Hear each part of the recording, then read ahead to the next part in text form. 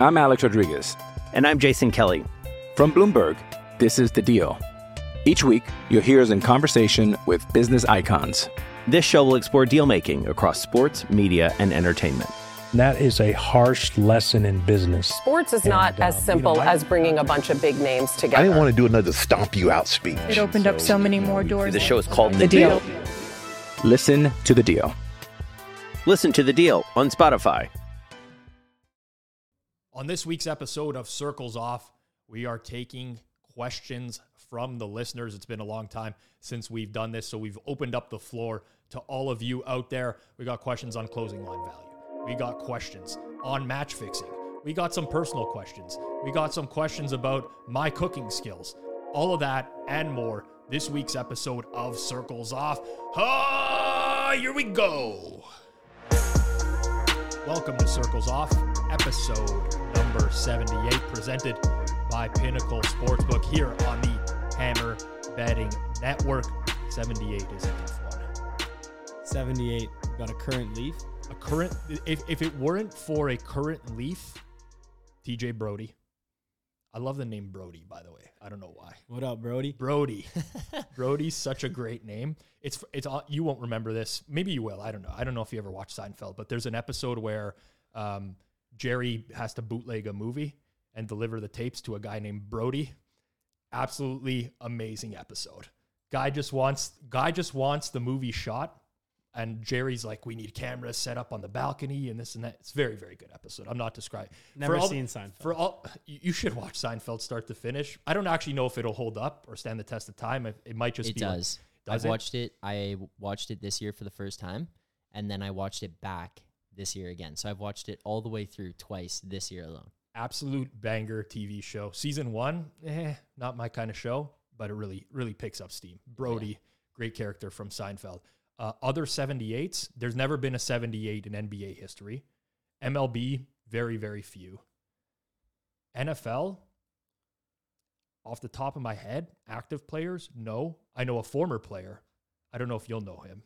I'm obviously older than you, so it's different. Bruce Smith, huge defensive end back in the day. But Bruce Smith was in a movie called Little Giants when I was growing up. Little Giants is like that guilty pleasure sports movie. Like terrible, but it's a football movie. And Bruce Smith makes a cameo, as does Emmitt Smith. A bunch of football players make cameos. Very, very good movie that brings me back to my childhood. Little Giants. Terrible football team that runs a bunch of trick plays and wins. All right. And wins. Upsets the Cowboys. Before we get into our Q&A today, this episode, as always, sponsored by Pinnacle Sportsbook. Pinnacle is the official sportsbook partner of Circles Off, and they are the world's sharpest sportsbook, now live in the province of Ontario. Find out what professional bettors have known for decades. Pinnacle is where the best bettors play. You must be 19 plus in Ontario. Please play responsibly. We can't preach that enough. Not available to those in the U.S., and we're going to get a question this week about Pinnacle as well. Couple questions about Pinnacle, a couple questions about closing line value, how it relates. So we will go ahead and answer that. We're going to start it off, Rob. As always, I'm going to read out the questions. We will divide these up here. So we'll start off with the general betting category as we've classified it here. Why does anyone bet super heavy faves? Minus 1,000, for example. Low reward. All right. Pizzola. We'll let you answer this one first. Okay, listen. Value is value. I think we can all agree on that, right? And there's nothing worse than losing a bet on a big favorite. It absolutely sucks. Have I lost on a minus 1,000 favorite before? Yes. Have I lost on it multiple times? Yes. It's horrible. Horrible, horrible feeling. But at the end of the day, why would someone bet a super heavy favorite? They would bet them if they thought it was a valuable bet, right? Like if you could bet a minus 1,000 that you think should be priced at minus 10,000, that's a valuable bet to make. And you would do that, right? Every single time. So you can say low reward. Sure, low reward, but it's all dependent on risk. It's just higher risk more than it is low reward. In theory, the reward for me is the expected value. So Correct. You might actually be able to get a higher reward on a minus 1,000. I will echo Rob. Like if you lose a minus 1,000, feels like shit. No it just feels horrible. You're like, I literally bet this. It was minus 1,000 and lost. It is what it is. It's going to lose sometimes. One thing I always do is like, once a bet is placed, once a bet is in and the money is locked in the account, at that point, the odds of the bet, once the game starts, it doesn't really matter in terms of like, the money is already made, it's locked in. And now it's just about kind of the amount of money you're going to have returned to your account. So if you bet a minus 1,000, 1,000 risk to win 100, that's an $1,100 swing at that point. Meaning if you win that bet, you get $1,100 back. You lose that bet, you get $0 back. In theory, that's the same as betting risking 600 for 500. Yep. So the risk at that point, if you want to think of it, is like, yes, you don't physically win that money. And if you're playing on a credit account, and I guess think of it a little differently, but not really. It's the same thing. You're putting your money in and you're getting an amount out. So it's like, if that game's down to the wire, it's an $1,100 swing. There's no low reward, low risk, nothing like that. It's pretty much all the same at that point. I mean, the most common one that we can remember that's, been highly publicized that lost a big favorite like this is the no safety in the Super Bowl, right? Back-to-back years, this was probably 7 or 8 years ago, there was a safety in the Super Bowl, and people who bet the no safety at minus 2,000 got torched. But if you were to make that same bet on every single game over the history of time, you'd be up a lot of money. So yeah, it does suck, but at the end of the day, it's just a matter of value. And listen, there's going to be some people where your risk tolerance is low and you're going to say, no, like I don't ever want to risk 10,000 to win 1,000 or 1,000 to win 100. And that's fine. Like you can bet your own money however you want to, but the simple answer to why does anyone bet super heavy favorites? It's because they see value in that number. And I would. Like if I thought a super heavy favorite was mispriced, I would bet it. Multiple times I've bet minus 1,000s. Most of the time it wins. Sometimes it loses. It is what it is. All right, next question. To what extent are the odds offered on a very small market? So let's say he's saying something that's available only on a couple books, 2-3 books. To what extent do those odds reflect the true market probability of an event? Is it possible to gauge the probability better than the books, given the fact that these 3 books cannot copy the odds, I guess from a sharper book is what he's insinuating here. So essentially the question is it possible to beat the market and have a truer probability than the closing odds if it's something that's a really small market and only 3 books are posting odds for it? To which the short answer is absolutely. 100%. It's possible to have an edge on the market in something that is, posted on every site and has, much higher limits and liquidity. That's not out of the question either. It's just much more difficult to do. So essentially the way I'd answer this is the least amount of books posting this. That means that not only do those books care about it less, so they're going to put less effort into actually pricing that, but since it's not available everywhere, other bettors in the rest of the world, the whole world is not going to care about that as much, meaning they're not going to actually put in the time to do that. Prime example would be, let's say a soccer market now for the World Cup. Because those markets are so big in liquidity now, it's not that the sports book is going to be sharper on that versus the regular season soccer. It's that more bettors now, the biggest betting groups, the biggest bettors in the world, are actually putting effort into that, because if they can master it and find an edge on that, they can make hundreds of thousands or millions of dollars as opposed to hundreds or, just $1,000. So for that reason, I would say anytime there's more liquidity, you have a less chance to beat that, but it's not because of the books. It's because you're competing against other players. I couldn't have said it better myself. I mean, a lot of times, yeah, it's the fact that there's just not going to be a lot of competition in that market. That's going to give you an edge. I can think of a lot of examples off the top of my head where some books just open some small events, and OHL hockey. That's a pretty good example where there's like 3, 4, 5 books in market, 1 PPH that has OHL hockey lines. And there's just no one betting that stuff. Like very few people are betting that stuff because it's hard to get down on it. So, well said. Yeah. And another example is, why would I focus my time? Let's say I want to make money betting on originating and focusing on a curling model when I can only bet curling on 3 sites for $100 max. The most I'm going to make over the course of the season, if I master that and clean it up, maybe $1,000 or $2,000. Why would I focus on that when I could focus on something bigger that I can make way more money? So that's the rationale there. All right. Up next, For 2,000 years, the smartest men in the world all knew that the Earth was the center of the universe. For decades, first half NBA totals were simply the full game divided by 2. In what area do you anticipate the next paradigm shifting betting breakthrough to come? Okay, sorry, I got to reread this again. It was split out in a couple lines in the Word document. Rob sends these in a Word doc, and I don't have Microsoft Word on my Mac, so I'm reading them in like a text editor. In what area do you anticipate the next paradigm-shifting betting breakthrough to come from? All right, Rob, we'll let you answer that one. This was tough. I thought about it for a long time and didn't really arrive at like a great answer. Something related to in-game live wagering is what I'm going to say. The models are getting better. That means that the offerings that sportsbooks can put out are getting better. And I think someday there's going to be some kind of trading exchange for it. It would have been FTX, but you know what happened with FTX. Actually, I don't know what happened with FTX. No one does. Well, true. No one does. No one has any actual idea. That's a good point.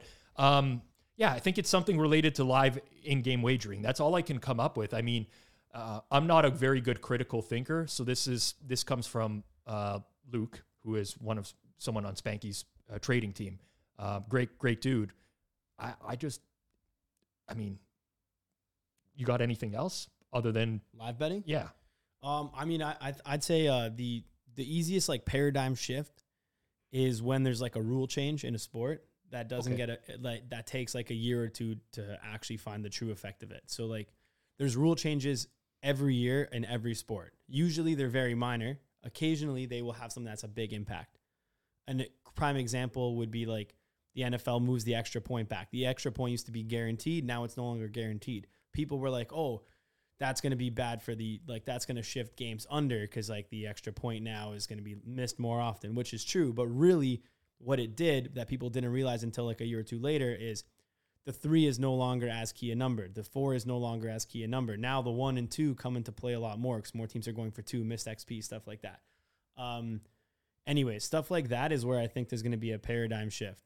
Even as simple as like, okay, in this year's World Cup, for some reason, and it's already been accounted for now after the first couple of games, but there is just like double the added extra time than previous soccer games or World Cups. No one really knows like exactly why. I mean, they issued some statements, but you never used to see like 9 minutes of added time. So what does that do? Extra time and added time, extra chance for a goal, shift stuff up, like easy. You got to figure out, be quick to those, and you'll be able to make money on those shifting things. Another example would be like the VAR checks. Didn't have those in the past. You know, in the past World Cup, I think they might have had something. Did they have VAR in the past World Cup? I think this might be the first World Cup. They definitely had it in the Euros. They had it in the Euros. Yeah. But even now, right now, it's like they're checking everything. Yeah, and listen, sports are constantly evolving. So like from a on the field type of thing, like home field advantage in sports, drastically shifting. Remember when they played in a bubble versus how it is now, how travel is accounted for. You know, in the past, I think maybe people would have said that, each team has the same home field advantage or applied it across every team the same way. I think that's changing in the way people model games and so on and so forth. So, I mean, with each individual sport, you bring up a good point, but definitely rule changes are going to have a pretty good like impact on, we have this baseline for what everything should be, and we do end up seeing these shifts going forwards. I thought this was a very intriguing question. I'm sure if you polled, a bunch of sports bettors, you'd get a lot better answers than the one that I gave, but it's not the way I think. But what are you saying? Like a paradigm shift is in what's coming next for the biggest angle, the biggest edge? That's how I interpreted it. Like, what does everyone think that's true? That's no longer true. I think he's kind of saying. Fair enough. So that's why I said like rule changes is probably the one that's going to fix it. And there's probably a few others as well, but I don't necessarily know what it would be. Like shifts in the way the game is played is another one. So like in MLB, like who was the first team to just say like, you know what, why are we putting a guy at shortstop? This guy never hits it there. Let's move this guy over to the other side. Like when teams start doing those things, which you see every year, and those are like the things I love the most. Yep. Like, okay, for example, look at, what about in soccer? Okay. Now, I don't know if you know what I'm about to say. On the free kicks, guy Lay laying down down behind with the his wall. back. That's a steal. That like well, how about I was thinking, so because you mentioned baseball with the shifts, how about when the Rays just started throwing out a guy for one inning for to the start first the game? inning, the opener now. Yeah. No longer a Completely closer. changed. The real answer is if I knew what the big paradigm You wouldn't shift is say it going to on be, the air. I would not be replying to you, Luke. I know, Luke, of all people, you're the last guy on earth that I would be wanting to give this answer to. But I don't know. And I'm just, throwing some random stuff out there. Yeah. Up next. All right. So is coding experience necessary to originate sides and totals? If so, where should someone with zero coding experience start? Okay. So first off, if so, then where would you start? Okay. So you could obviously learn to code. I wouldn't really recommend that depending on your age. If you're younger and you are interested in coding and you find that that's a cool thing, then I mean, obviously that's something you should do in general if you find it interesting, but I would not recommend someone who is trying to get good at sports betting learn to code because they want to get good at sports betting. Do you agree? I think coding is just generally a good skill to have, but I kind of agree with you. So to back up on the question, I don't think it's necessary, right? I don't think you have to be a good coder or understand how to code, or even necessarily understand how to use Excel, for example, which is like a step down from being able to code in Python or R or whatever. But it's going to make it easier for you to succeed, is what I would get at. Like, there's nothing that is a pure requirement in order to be a successful sports bettor. When you talk about originating, there's people who win that are just handicappers, right? Who kind of, they have the process that goes on in their head of how to make a number on a game, and they know what to account for, and they can get to that number without having a program that runs that number for them. You know what I'm getting at? So I don't think it's a necessity, but I definitely think it's a nice to have, and you can make your life way more efficient in doing so. That's the biggest thing for me. I actually went to school for computer science, never graduated from university, but I had a coding background. I just never applied that skill for years because I was working as a radio producer. When was I going to have to code? I wish I had kept up with it, because you can make your life that much more efficient rather than manually inputting numbers into Excel every day and, doing things. You can have something do that for you in a second. So it will be helpful, but is it a necessity? No. Are you working and competing against other people in the market that have those skills? Absolutely. Yes. But to your point, is it, would I recommend that if you're going to start sports betting today, you need to go out and take a intro to coding or something like that? No. I would strongly recommend against coding and we could phone a friend here and phone up my business partner, Julian, who is a coder and coded the entire app for BetStamp along with the team of developers we have here. But this is something where look at the skills you need to be a good coder, and then also think to yourself, do I have those skills? Like, it is a very tedious job. It is something where you're going to have a very, very steep learning curve. It is essentially the equivalent of learning a new language with a shit ton of problem solving lumped in. So if you're not a problem solver, you're not going to be a good coder in general. And if you don't want to take the time to learn a new language, you're going to be spending like a year or two before you're even at an amateur level of coding. And who knows if you'll even be interested in sports betting at that time. You're not going to have any edge or anything like that. You would need to, honestly, don't learn to code unless you want to learn to code. Don't learn to code to go into sports betting. It's bad value. Instead, what I would do is play to your strength. What do you have that other people don't have within sports betting? So do you have some information that other people might not have? Are you better at being faster to these small market information things online? Can you get college hockey information faster than anyone else because you've got relationships with some beat writers at some colleges or some students and stuff like that? That would be one thing I would focus on, stuff like that. Another example would be, what do you have that other people don't? Is maybe you watch the NFL more, you watch every single game, and what do you look at and say, hey, this is something that might not be factored into the line?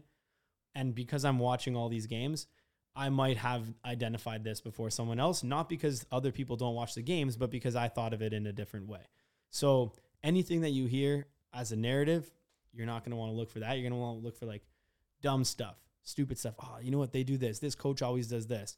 These guys always do this. I'm going to go ahead and live bet this because I found that this coach always, he's not actually going to go for this, and it's baked into the line that he's going to go for this. He's probably going to settle for a field goal. Under is better here. Yada, yada, yada. Anyways, next question. I was just looking up I was about to say that there's more than one way to skin a cat. And we talked about. What is it? Bit of bat? Something? No, peel a potato. There are more than one way to peel a potato. That's what it was. There's more than one way to peel a potato. Yeah, sports betting is like, there's obviously different paths you can take. And they all lead to different outcomes and so on and so forth, and the amount of work you're going to have to put in and what you're going to have to do on a daily basis. But there's lots of paths where coding is not a necessity. It's not, I mean, it's not a necessity in a lot of the paths that lead to successful sports betting. It's a valuable skill to have. Yes. But I don't necessarily think it's as related to sports betting as people think. And that's why I wouldn't recommend it. And it's simply put is just that. But like, I don't even know. Now I feel bad telling people, especially if you're watching this in like university, like if you're looking for a hobby and you think that you'd be interested in it, do it. But I think coding is a very valuable skill to have in general life. I think it could open up a lot of avenues for you outside of sports betting, in sports betting, whatever you want to do. I would never say to somebody like, don't bother learning how to program. It's going to lead you nowhere. I mean, I think it will lead you a lot of places. Okay, but what do you even need programming for sports betting? Automation. So automation. So you don't even need to be you need web scraping. You need tool building. You don't necessarily need or you need financial modeling or predictive modeling. You don't coding is so different. Like you don't need to be a UI UX developer. You don't need front end skills. You don't need front end skills. But here's an example, and just being like completely honest with people out there. I can go to the grocery store now, for an example, get away from my computer during the day. And if a hockey play comes into range, I'm just going to get an alert on my phone and I can confirm that and someone can bet it. Yeah, but you could just get that built for you. Sure. I completely agree with you. But in some capacity, someone would need to program that. Understood. Yeah. So I guess what Rob's saying is you need it. What I'm saying is you need it, but you don't have to do it yourself. And I completely agree with that. Listen, we do that all the time. I pay for a cleaning service at my house because I don't want to clean, and that's money well invested. And I'd much rather my own models are programmed by someone else because I didn't want to do the work. Why am I going to? It's going to take me 10 times the amount of time, and it's going to be horrible code that I'm going to have to sift through years from now. Like, why would I do that? Yeah. Plus, there's no guarantee that you even build it correctly. Exactly. Anyways, moving on. Next question. All right. Lines seem to be opening up sharper this year compared to years past. Have pro bettors found it harder to find CLV this year? If so, why? Pizza Man. So I'm not a great person to answer this question because you don't bet the openers. I don't bet the openers, nor do I even look at the openers because I get tilted. like for example, it's week 13 in the NFL. I found out that New Orleans opened +6 against Tampa Bay. And I would have really liked to bet New Orleans this week, but they got bet down to +3.5 before I even saw the line. I now knowing that they were +6 earlier in the week and that it got plowed like that, it's kind of upsetting. So I refrain from that and from looking at openers for the most part. It's hard for me to say. With that said, hypothetically, if you just take a step back, of course openers are going to be sharper, I think. Because every year, not just this year. That's what I'm saying. It's just that's going to be the progression over time. It's not. First of all, there's way more people in tune with the market now. Even if the opener is not super sharp, there's going to be enough people that are betting it right away that are going to sharpen it enough. You know what I'm getting at? It's just going to be harder to get edges later and later in the week. It's like a competition to see who can get down earlier now. Well, one thing that people don't necessarily realize is that the opener also just gets sharper every day. It doesn't matter so every year, yes, but also every day of the season it'll get sharper. So the opener is sharper near the end of the year than at the beginning of the year. It doesn't necessarily mean that the closing line is more or less valuable. In my opinion, the closing line is equivalent value at the start of the year and the end of the year. But yes, there will be more line movement. Like you see it in college basketball right now. Like at the start of the season, like you have like teams right now that are favored by like 12.5 points and they'll lose by 17. Like that doesn't mean that the line was less efficient. Like that's still what it is. It just means that there's more variance in the game, given that like you don't really know what the teams are. That's still the true line. It's still the accurate, still the best representation we have. But I'm Alex Rodriguez.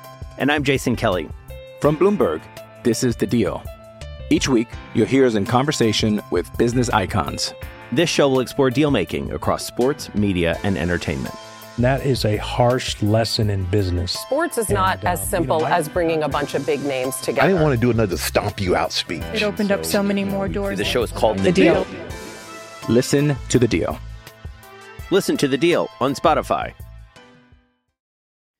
like, yeah, that typically wouldn't happen as much near the end of the season versus especially for college where new players come in all the time. Like, you don't even really know, like, is Davidson good this year? Like, who do they have? Like, you might be a lot of players who are just new and stuff like that. So opening line always gets sharper. We've noticed this as well. The more recent trend I would say is opening lines are getting sharper for smaller market stuff now, like props, NFL props. So like I 4 years used to like clean up on like NFL touchdown scores and like first touchdown scores, and I've taken like a step back on that this year now, especially on the first touchdown score, because the edges just aren't there anymore.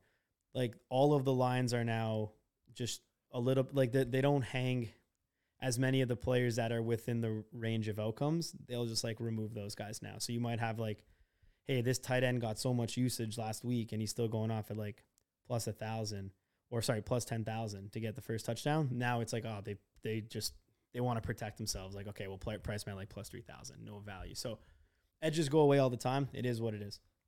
He said, have professional bettors found it harder to find CLV this year? I do most of my NFL betting Wednesdays, Thursdays, Fridays of every week. You're still always going to have the edge on reacting to news regardless. So you can always get probably good CLV on that. Think of the Chicago Bears as an example. Last week, Justin Fields is out. You're going to have a market movement. So you still obtain good CLV on the news related stuff regardless. I will also say this, and we're going to talk about this later with another question, I think. But there's more influence in the market earlier in the week relative to past years. So we see now that there's more people who can post a play on a Monday to a wide audience, that the market is just like, everyone's going to go bet that, and the market's going to have to move off of that because there's like a lot of money coming in at one time. That can suck at times where you would agree with that play, but it also could create opportunity for you later on, where maybe you think the lines pushing in the wrong direction, and you can get CLV off of that. I will say this, in all honesty, I'm down in the NFL this year. I've had a losing year. I've had the best closing line value that I've ever had in betting the NFL. So I don't think it's harder to find. That league's fixed, though. That league is fixed. I don't find it harder to find CLV. I honestly don't. I think it's just as easy as ever because there's actually so much happening in market now that when you do have all these moves happening over the course of a week, I think it's easier to pinpoint where a number is off and be able to bet it. Fair enough. Okay. We're going to get into actually some CLV specific questions. Ooh, this should be a good one. In a smaller market sport where CLV is not as consistent a predictor of success, at what point do you just give up betting the sport when consistently beating the market by a good margin, but consistently losing? That's tough. We might have different answers to this as well. But he's talking about smaller markets. I am a believer in CLV. How small the market, though, really depends. Like, if you're talking like curling or like Formula One matchups or something where it's like you're barely getting any coin down, then it's a different answer than if you're talking about smaller market as like NBA props, because it's different. So I track my CLV on everything that I do. I believe it's important. In BetStamp. You can track all CLV in BetStamp automatically for you against whatever book you want. So if you want to track CLV, by the way, I know we didn't. I got to plant a question here once in a while. There's another question that just came in. Where do I track my CLV? How do I do it? That's a quick one that just came in. Basically, if you want to track it, you're going to go to the BetStamp app. You can download it in the App Store, Android, iOS, or you can use the web platform, www.betstamp.app. And essentially, when you track your bet, you just click the game and track it, and then automatically it's going to tell you what your closing line value, where you could sort it by play type, all different tags. It's revolutionary if you're like originating anything or if you're trying to get better at sports betting, because you're going to be able to see all your history, and then you're going to be like, wow, I actually am getting slaughtered even though I'm beating the market. Or you might say, hey, I think I have amazing CLV in MLB, but then you might actually put it in there and be like, nah, I don't. So anyways, betstamp.app. Thanks for that last second question. Yeah, it was great timing, actually. Just as we were recording, came in right at the last minute. I love when that happens. It's great. I track my CLV for everything. I also track a secondary metric for every single bet that I make. People don't know this. I might have talked about this before on some other stuff. I don't know that I have.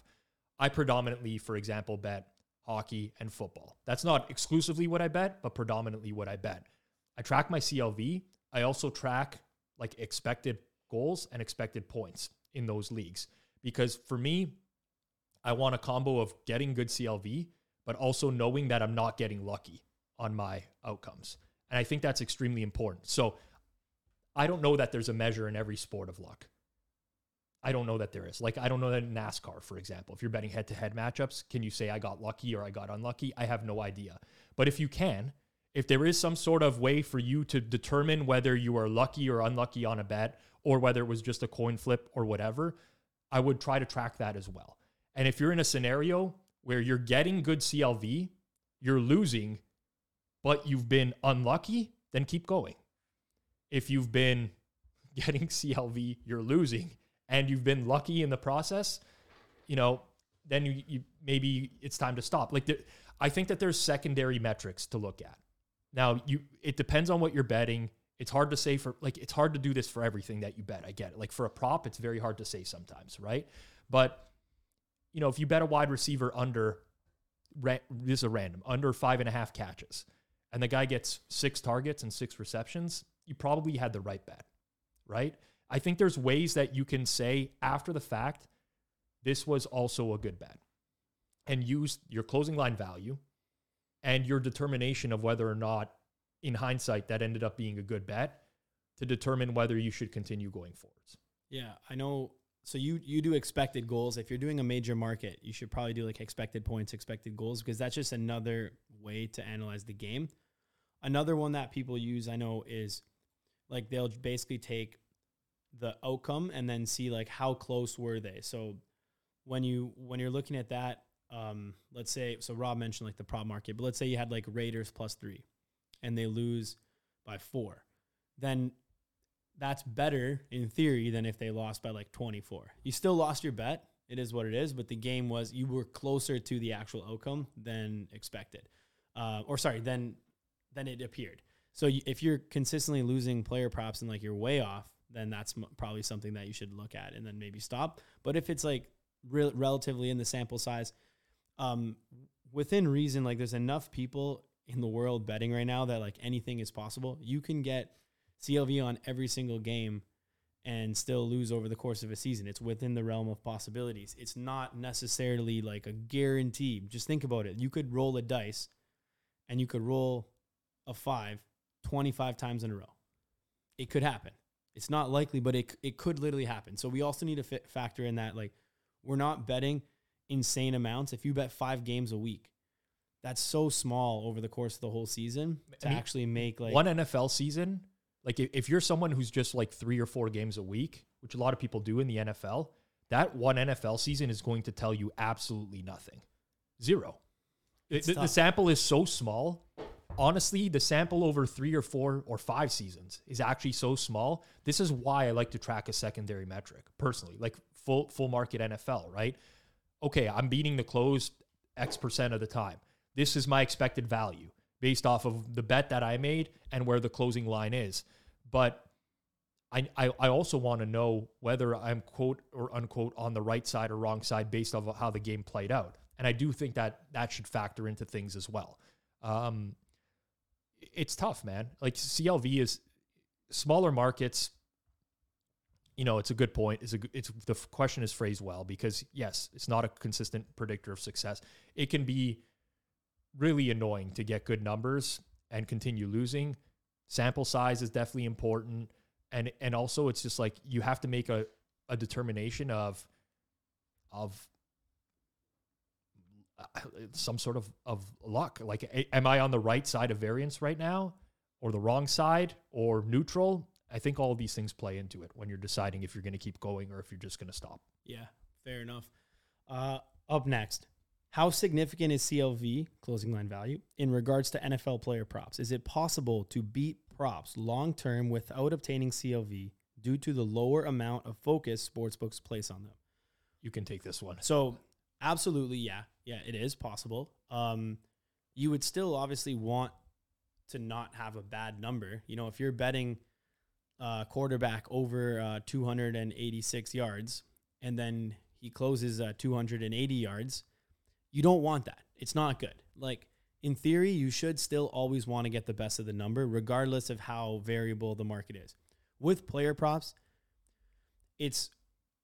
I can say this, like, the CLV is not as really important as the games. And we know that. And I'm trying to, figure out a way to say this without saying too much. But like, props are going to like cut accounts already. Mm-hmm. You don't necessarily want to be jamming like high value props all the time. You could sometimes, but it's not really the best use. So what I'd say on this is, like, if you have a really good props model, like a really good way to beat props, like, you're probably going to want to do this and try to just, like, not necessarily like pick off all the bad lines or anything like that, because there's no need to do that. You'll stay alive a lot longer. So you could definitely beat props without getting CLV. The other thing with props is, like, a couple $100 will typically, like, move the line. Yep. Whereas, like, with a full game, try betting $100 on, or try betting $500 on the Broncos money line. It's not going to move the spread at all.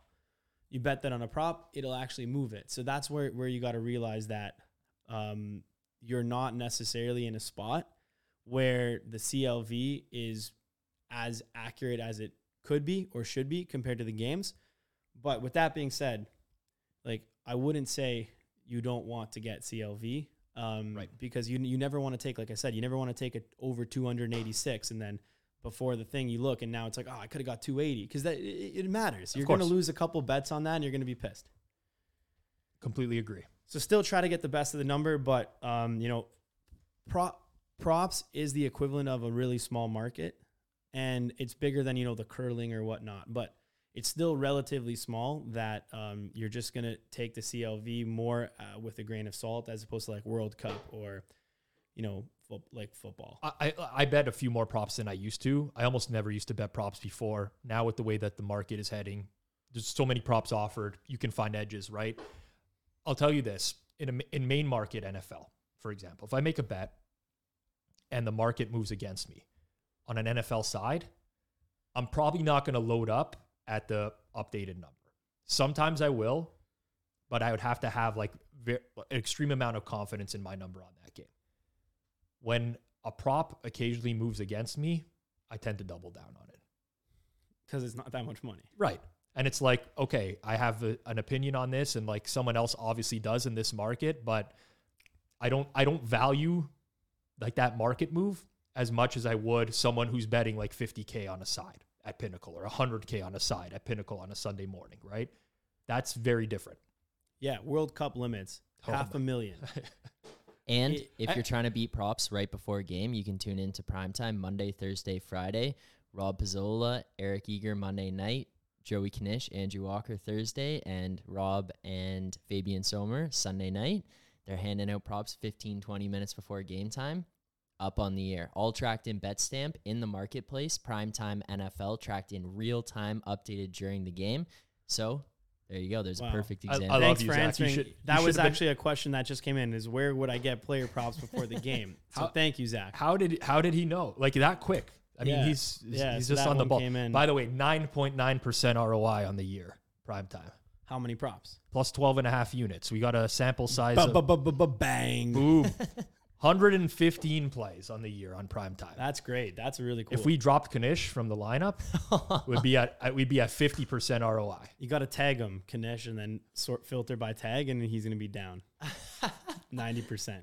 I'm actually, I don't actually want to split it out by creator on this because it will cause some sort of rivalry stuff to happen. A riff. I think I'm probably down the most. I don't hit the drop. There was one game. It was Monday Night Football, Halloween night, I think. Bengals and Browns. I think me and Eric, that was an atrocity. 0 for 5 on that night. That killed us. For the most happened to you, Pizzola? I know.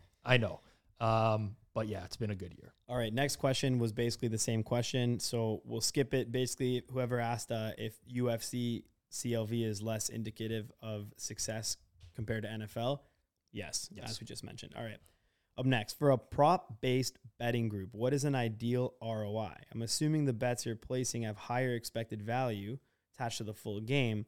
Is there a theory, in theory, why wouldn't the ROI be much higher? So what I'd say is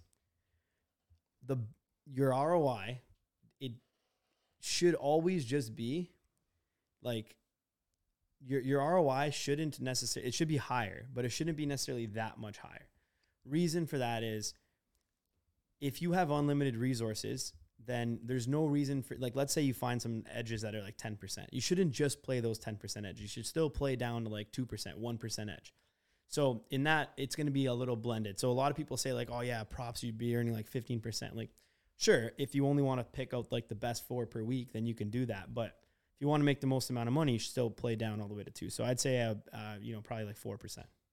I honestly just don't like questions like this. No offense to whoever asked it. I don't know whose Twitter handle it was or whatever, but what is the ideal ROI? I mean, it's really dependent on the person, right? There's some, it depends on the amount of effort you're putting. There's so many things that go into it. What are your costs as a group? For a prop-based betting group, okay, how many people are divvying up the money? Are you paying any additional costs in terms of automation, whatever? How much are you giving? What percentage of your accounts are you giving to other people? It's going to depend on the operation that you're running. So your ideal ROI is whatever makes you happy. That's, I don't like to answer questions for what Johnny's ideal ROI is going to be very different from what mine is going to be. It's going to be very different from what, some other groups are going to be. All right. These questions we got a lot of similar questions, so we're going to skip the next two. Let's answer this one. Okay. Does the closing line in a major market like NFL sides represent the true median outcome of the event? Okay. We can answer that. The median. Yes. And I think because of what the limits are prior to the game going off or game getting started, it's an oddly worded question, right? Because is it the true median outcome? No. Is it the truest? Yes. Do you know what I'm getting at? It is the best we have. Exactly. So it might not be 100% true, but you have so many people betting into one market who are all influencing the line. And if they're all influencing the line, it's going to settle in a place that is mutually agreed on by winning bettors. So that is the truest representation of the median outcome. Are there going to be times where it doesn't look like that was the case? Of course. There's going to be times where that doesn't happen. But if we look at everything that goes into it, it is the truest median outcome. Of course. All right. Sportsbook questions. Here's one. Our proud sponsor, Pinnacle. I heard Rob talk about the Pinnacle lean before. Can you explain what that means? Pizzola. Absolutely. So Pinnacle is considered a sharp sportsbook. And when I say that, they do not limit winning bettors. Pinnacle publishes their limits. You can bet. What I can bet is what Johnny can bet. It's what producer Zach can bet. So when people talk about the Pinnacle lean, we did an episode back in the day, long time ago. For those of you who are watching on YouTube, we weren't even a video show yet. Episode 25 in podcast form with pro bettor Michael Craig, who's now part of the Right Angle Sports team. And he talked about this phenomenon, the Pinnacle lean. Essentially, when Pinnacle has the best price in market, it's usually an indicator that they lean to that side of the game. They have received information from all of their bettors that are betting into their accounts that is quote unquote the sharp side. And typically speaking, I've tracked my historical results when I'm betting into Pinnacle best line in the market. You tend not to do all that well. This happens for all the sharp sports books that are out there, but because they are accepting action from sharps and not just rec bettors for the most part, they're shading a line where they think the number actually should be rather than where their customer base is going to bet. And that's what we talk about with the Pinnacle lead. It's something that comes up all the time, but essentially when Pinnacle has the best price in market, that's what the quote unquote, it's a good indicator of what the sharp side is in the game. That is the Pinnacle lean. Mm-hmm. With that being said, here's another reason why you need a Pinnacle account, as we mentioned. You got to know what the real-time odds are on Pinnacle. We've got Pinnacle on the BetStamp odds screen. It is real time, pretty much real time. I'm going to be honest with you right now. So Pinnacle, a lot of people claim to have like a real-time Pinnacle feed. Pinnacle, what they do is whenever you're logged out of your account, the lines are like delayed by like 5-6 seconds, maybe sometimes 15 seconds. When you log into your account, they update right away. Yep. So anyone who's got like a Pinnacle feed is typically like a 5-6 second delay on what the market is. So if you're looking to really see like line movements before the game, stuff like that, you also just need to have a Pinnacle account. I believe you need a certain amount of money in your account for it to, like, you can't have $0 in there, but I don't think it's much. Might be like $20, $30, something like that. You can check it out on the site. But to have that account open is actually a true resource as well. So what I would say is, like, when I bet at Pinnacle all the time. I like betting at Pinnacle because I still think that I can beat the sportsbook. Despite the fact that they are the sharpest, I still think I can beat them on some stuff. Yep. Maybe not everything, maybe not NFL sides, maybe not World Cup, but I can definitely beat them on some stuff. You need to have Pinnacle open, not only to actually play into the best line in the market, but also just to use it as a resource and see where they're shading, what lines are there. You might be able to get some info off them that could help you with other books. And also, for like World Cup or for something like that. And also, I mean, we do mention it. It is important. We're extremely price sensitive.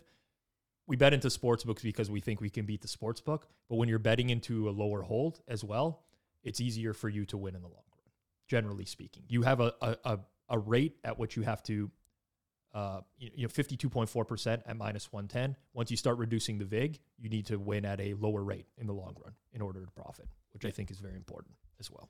Okay. Next up. By the way, I wish that my Craig one was in video form. Craiger was great. That was great. We haven't done repeat guests yet on Circles Off. We're still in the double digits. Maybe when we get to the triple digits, we'll consider some repeat guests. But Craiger would be a good repeat guest. Okay. So we got a couple sportsbook questions. There's a lot of questions on like limiting accounts and how that works and stuff like that. It's very variable. And to be honest, like Rob and I don't work for sportsbook. We don't know. We don't know if we did, but like we would try not to get limited, but I don't know. It's not easy that we can just say, hey, these are all the answers. This is what you do. And also, if we did say those on the air, then someone's going to hear those and then they're going to switch those up and then they're not going to actually do those things anyway. So I'm sorry. We do get about, even in the DMs, 10 to 15 questions every couple weeks about this stuff. And apologies to anyone that it's like very hard for us to answer. And it's not because we don't want to. We just don't know. I've consulted for many sports books in the past. I can tell you just from experience, it's universally very different by book. Some books are very on top of this stuff. Some books are not on top of this stuff. Some books, depends on the amount you deposit in the first place, that you're going to be profiled in some way. Some books don't care about that. They care about other stuff, so on and so forth. So I agree with Johnny. Like the questions about, if I do this, will I get limited type of situation? It's like, Who knows? Some books, it's automated. Some books, it's manually a trader looking at something every single day. Some days are somebody not looking. Some books are somebody not looking at it for 2 weeks. Some books like Pinnacle, you're never going to get limited. So like, it just depends on the book. And I can speak to past experiences, but it's not helpful in any way because first of all, those are in the past. Things could have changed in 5 years for every book. That's very likely what's happened. And on top of that, my experiences are in the offshore space and be very different in the regulated space. So I don't think that like anything that we would say in regards to this is just guesswork. And I don't like being in the business of guesswork. Fair enough. All right. So we're going to move on. We got 2 more sections. There's a couple personal questions for Rob and I here. Oh boy. So we'll tackle the media questions first and then personal for anyone who doesn't give a shit about Rob or I. So number 1, media questions. We've got 3 of these, and then we'll get on to the personals. I've gotten burned by tailing Twitter cappers before, and I didn't know any better. I'm sorry to hear that. What are some of the telltale signs to avoid? How do I know if someone isn't what they say they are? And I believe we did get some DMs as well from a few people or this person that asked as well. Where do I start? Where do we start? Where do we start? First of all, like, probably don't tail Twitter cappers unless there's some sort of verified, documented line history in BetStamp. I mean, it's pretty easy to spin up a fake Google sheet. I've seen it before. People just delete plays from they'll link a Google sheet of their history to their profile, and you can take a screen cap of it, and then you go back like 3 weeks later, and their previous year's records have changed because it's just that easy. It's not documented by third party. So even a trusted Google sheet, probably not a good indicator of it. People do recap their own records as well on their own Twitter timeline. Honestly, I do like to see that, but you can still be taken astray by that. For one, not a lot of people recap their closing line value. They only cap their records. And again, if somebody over a 200 play sample is up 10 units and you don't know their closing line value, you probably don't really have an indicator of whether or not they're going to be successful in the long run. So, telltale signs to avoid, straight up, if they're not third-party documented, then they're probably avoidable. Now, there's other things that immediately set off flags to me. Like my friends do this. I'm in a group chat with all my friends. They're constantly looking for people on Twitter that they can tail because they don't want to do any work. They just want to follow people's picks. Please don't get me started on this, Johnny. This is my group of friends. And they'll send me to like someone's account and be like, oh, this person, like, I think, what do you think of this person? Whatever. General rule of thumb, probably 99% applicable. If someone has a pinned tweet of like a winning day, perfect day from 3 weeks ago, I would avoid that person at all costs. All costs. Because now they're in the business of marketing themselves rather than just posting.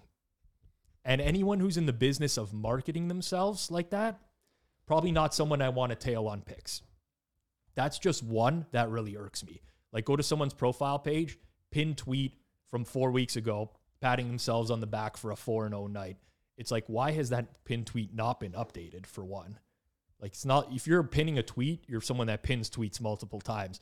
Second of all, like marketing 101. Like it's a great way to market yourself. I don't want to be taken out back by a marketer. Let's put it that way. So that's a telltale sign to avoid. But there's so many. Maybe we need to redo one of those early episodes. How do you search on Twitter to find a very, very old tweet I want to find? I did a tweet thread about this about 2 years ago that I wrote up myself and then released it from the BetStamp. And I'd love to bring that up again. What I'd say is a recent one that I've noticed a lot is if anyone says that they have info on a fixed match, probably don't want to buy that info. Now, I don't think that needs to be said, but I'll say it anyways. And then the second thing, Rob mentioned, like if they have a pinned tweet, they're more marketing. Like another one is like if they're actually paying for advertising, like legit paid ads on Instagram or Twitter, that's also a very telltale sign. Like you don't want to be buying pics from someone who's paying to show you, hey, I won 6. Like it's obviously fraud. It's obviously like not. Yes. I wouldn't call it fraud. It's obviously misrepresentation that they're doing. Are you able to find an old tweet? I'm looking for it. I remember the thread, and I remember Rufus commenting on it, I think. That's how I'm trying to search for it. I wish Twitter had a better search function, man. How do you search for like an account in there? Just put the ad in front of the account. @BetStamp. Do you know any words that were in part of the tweet? If you can remember some words, this will be very easy. I got to tell you guys this just real quick while you're trying to find this. This isn't a Twitter cap or anything, but like because of now where I work and doing like the Hammer stuff, I have friends who just reach out to me, and by no means am I like someone who should be giving out advice on different stuff, but like they'll be like, oh, what do you think of this strategy or whatever? So one of my buddies, he's still at school, and he texted me 2 weeks ago. He goes, hey, my roommate has been betting these parlays every NFL Sunday, and he hasn't lost yet. Like, what do you think of this strategy? I was like, all right, like, let's hear it. This is his strategy. He takes every favorite, and he goes on, I'll just leave the book out. He goes on a book where you can get alt lines on the favorite and takes them to the max amount alt line of like on the alt line. Wait, like so like on the spread. Teaser? Like does he? So let's say they're -6. Does he take like -20 or does he take +20? +20. Oh, okay. Highest he can go, and then he bets like he parlays every game that day on that, and then he bets like $200 on it or whatever. And he's like, there's no way this team could ever lose by this amount. And he's like, they're obviously going to like cover that. And I just said, dude, one time it's going to burn you. One team is going to lose and you're going to hate your life. I'm like, just like, I get it. I get why you think this is a good idea, but like one time it's going to bite you in the ass and you're going to be like, ah, damn. When I was like 23 years old, I was working at The Score as a radio producer. I used to produce like a college football Saturday. And one of the hosts every week he didn't bet anything against the spread, didn't bet totals. He just put together one money line parlay for the day with like all these massive favorites. And I would be like, the first couple of weeks he would win, and he'd just come to me off. He's like, I don't understand why people bet spreads. Like this team is not going to, like, this team is a 34-point favorite. They're not going to lose. And they parlay them all. And I didn't know any better. And I did this for a long time and then realized, yes, obviously big favorites lose all the time in college football. Like it happens so consistently. And yeah, it was just like, they're not going to lose. 28-point favorite at home. Like, yeah, the thing is, it never happens until it does, right? A 16 never, ever in history upset a 1 seed in March Madness until they did. Mm-hmm. Until they did. And then what happens? It like now parlaying all the 1 seeds for 30 years, you're down money. I worked so I was a degenerate bettor at that time as well, but I was working alongside other degenerate bettors. And this is off topic on the Q&A, but every year, I won't say his name just because he was a really good guy, really enjoyed working with him. But every year at March Madness, guy would come in with like a massive bag of money to the office and give it to a guy and be like, I need you to put $10,000 on every 1 seed for me. Money line, first round.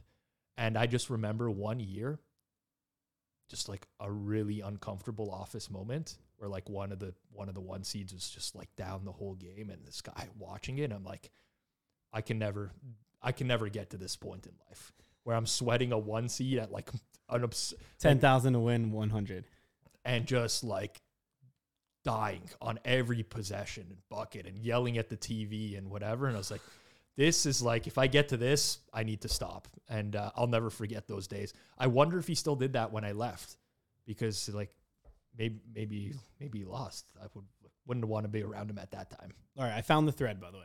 Okay, I found a betting media thread, by the way. For me? Yeah, that you tweeted on October 8, 2020 about like how to identify frauds. Yeah, that's what I'm going to read right now. Is it the same one? Does it start by betting media? Breaking. Better wins $1 million. Okay, so yeah, that's the one, but I'm going to laugh when you get to... Here's what we're going to do. 6. I'm going to see if it still holds up. Okay. Okay? Yeah. All right. Number 1. So I wrote this thread 2 years ago. We'll read it back. We'll see actually if it still holds up. I might be mistaken. Things change. Maybe I have a different view on some stuff now. I'll let you know. So what I claim here is that I can identify 99% of losing bettors simply by analyzing one bet screenshot that they post. All right. And now you can too, if you listen to this. Number one, check which sportsbook the bet was placed at. All right. This is the easiest one by a mile. Okay. It's not right 100% of the time, but this is the 99%. Okay. There's some sharp books or some recreational books. Some books will literally not let the limit is not $1 million. So if someone bets 200,000 to win $1 million and the screenshot's on a recreational book, then 99% of the time we'll keep it at that. They are a losing bettor that has a whale account that can bet whatever because they lost so much money. So that's flag number one. If someone posts betting screenshot and it's from Pinnacle, then you don't guarantee that's legit, but you know that Pinnacle doesn't limit, and that was their standard limit. Nothing fishy going on. He won that bet. Congrats. At the minimum, you know that he's betting a big amount of money into a sharp book. All right, so number one.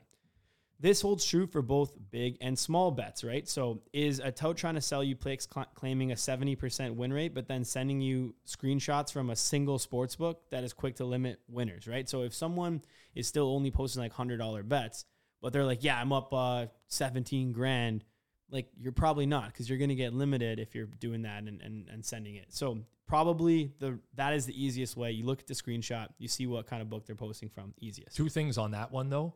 The first is the screenshot is likely, it could be, there's scenarios where people alter screenshots of their book. So like there's scenarios that in the past where I've seen that people just post fake screenshots. But what actually gets me about people who do this is that they're oblivious to the fact that by posting that screenshot, people can look it up. That they can look it up for one, but they've actually outed themselves as a losing bettor. If they're getting those limits, you know what I'm getting at? Yeah, they don't realize it. They don't actually realize it. Yes, exactly. Okay, next. Check the risk amount. Okay, bookmakers aren't dumb. The ones that cut limits of winning players often raise the limits of other losing players, meaning if they're willing to offer customer A higher limits than you have at your book, you've likely found a losing bettor. Likely, 99%. All right. Check how many screenshots were posted. All right, this is a big one, okay? We preach line shopping, having multiple accounts. You want Pinnacle, you also want all the other accounts because that's how you're going to get the best value and win sports betting, right? So it takes many accounts to win with many books in order to actually achieve a desired bet size for most pro bettors. If you have one book, you're probably not going to get enough money down. So yes, there are pros who bet $1 million, guaranteed a game. Many of them. There are no pros that bet $1 million a game and it's all through one account. It doesn't happen. So most rec books won't even accept deposits that big. Like it's hard to get, it's hard to get that much money even into your account. Now it's possible. Again, I'm not saying any of this is 100%, but if someone has like $1 million in their account, like it's very unlikely that they're like a super big winner. Number 5, another seemingly obvious one that flies under the radar, but check the odds on the wager. Okay, so if the screenshot shows Baltimore Ravens -7.5, but Baltimore -7 is available everywhere, then this person didn't even get the best number currently. So it doesn't hold true 100% of the time, but if you're not getting at least the market price, you're probably a losing bettor. So if you're getting like negative CLV, meaning you're taking a half point, full point worse on your screenshot, it's a red flag. I'm going to add to this one. If it's not a screenshot, and someone posts Baltimore ATS and doesn't give a number, I would also highly suggest avoiding that person. Because if they are not diligent enough to even give you a number on the game that they think it's worth betting at, then like that opinion should not be trusted. Like MLB, Orioles money line. Okay, what's the money line? Like, what am I betting here? What are you betting here? So I hate stuff like that. Yeah, throw those out as well. All right, number 6. Would a pro post a screenshot? Most pro bettors do not want their bet screenshots circulating on Twitter for a number of reasons. You definitely don't want a bet screenshot that has a ticket ID number because then people will see that that's your account. There's people that work at the sportsbook that could see that. So even if you are winning, you don't want that out there. It just doesn't really make much sense. If your numbers are moving the markets as well, you'd kind of want to keep that info safe. You don't want to be pushing that out there. Hey, this is what I bet. You don't want to give your full betting history to anyone. If you are like a true pro, right? Number 7. Before you go on there, I have to stop you. I'm guilty of 6. This is why I said I was going to laugh at number 6. There's nothing that bothers me more than people questioning my authenticity. So whenever I have a chance to put someone in their place, I'm going to do it. I am definitely in the minority of this, because as soon as I post a screenshot, I'm going to get messages from my partners, betting partners, people I know, of like, hey, why would you post that or whatever? Because I cannot stand. I like to put people in their place. So this is where you mad, bro. I do get mad when I see a screenshot of like, oh, like great pick, Pizzola, another, like, I'm going to bury that person because they deserve it. Fair enough. So this one I won't put you know what? It probably still is 99%. I'm probably in the 1%. Exactly. 99 out of 100. But I had to laugh because I am guilty of this. So I don't want to be hypocritical. I've posted many screenshots of big wins before. I don't post the screenshots of big losers because why would I? Agreed. You're going to post only winners, but still, it's not, again, nothing here is guaranteed. I don't like to say that, but so far I still agree with all the stuff I typed up 2 years ago. Yep. 2.5 years ago, actually. Number 7, don't let the media add credibility. This is the most obvious one. Just because someone in mainstream media wrote an article, that doesn't mean the bettors are, you know how many dust articles there are out there for everything, not just in sports betting? You can't just take a headline and assume credibility in people. It's ridiculous right now. How many people think Mattress Mac is like a winning bettor? Well, now they do. Yeah, the average person does. Like, this guy won the most. Well, how is he not a winning bettor? He won the most money ever in sports betting. Ever. The biggest really single game payout or whatever. Yeah, listen, like, I don't want to disrespect every single person in the media because there are some good people out there. But that guy Parlay Pats, he was featured on all these things. That guy ended up, I don't even know the story, but that guy was like, lost all his money and then started like doing some, I don't even know what it was. There's been so many stories over the years which I can point to that are like, the problem is that so many people who are writing in the sports betting media right now just shouldn't be. They shouldn't, like, they don't have the credibility or the knowledge of the space that is required in order to write an article about it. Sad to say. That's not to say there aren't good people out there, but I think this one is a huge one. Like, just be very careful of it. Yeah, so that was it. Those were the 7 ways you can identify fraud bettors. There's a few more that we can think of now, obviously, but that was just, if someone posts a betting screenshot, look at all those things, and you're probably going to find a fraud bettor. That's not actually a big winner. So there you have it. Hopefully you guys found that valuable. A couple other things here. Who in the mainstream media do you believe is somewhat insightful on betting sports? A great segue here, Pizzola. This is tough because I don't follow a lot of people in the mainstream media.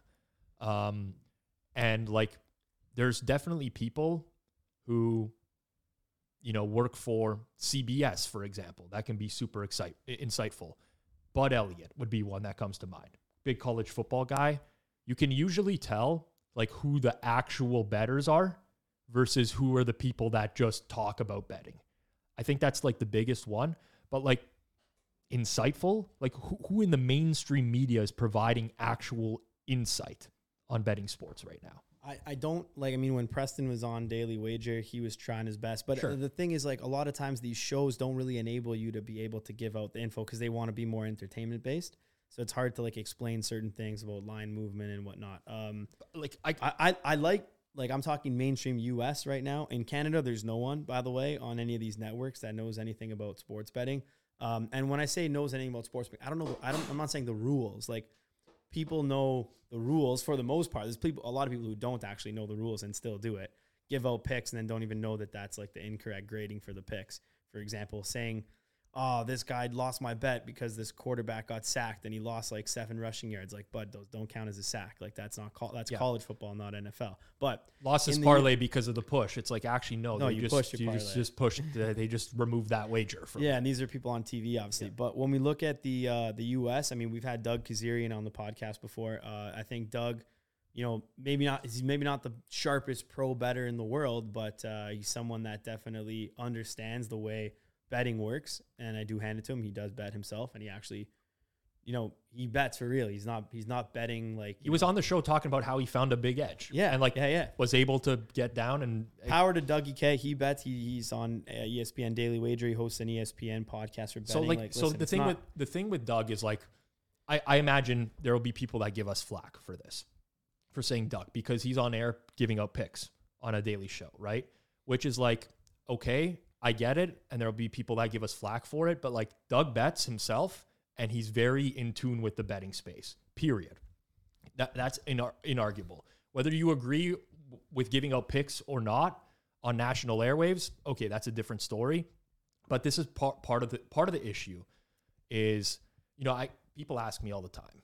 This is actually true. People ask me in the DMs, like, why have you not gotten a job, like talking about betting for like a major media company? He does. It's called the Hammer Betting Network. Thank you, Zach. Hammer.bet, check it out. But no, seriously, for years, people are like, oh, why are you not working with them? Like, they hired this guy, they hired that guy. And like, why are you not doing the stuff? Is like, I've pitched ideas to major companies before. They're not interested in anything but giving out picks on the airwaves or giving out the live odds to help promote their sponsor. Like, it starts at the top level, right? People are always upset with sportsbooks limiting players. Okay, sportsbooks are going to do that because the regulators allow them to do that, right? You're running a business as a sportsbook.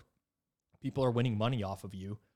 You can limit them and no one's going to do anything about it. Why do you think it's prevalent? Because the regulators are not putting practices into place to prevent that from happening.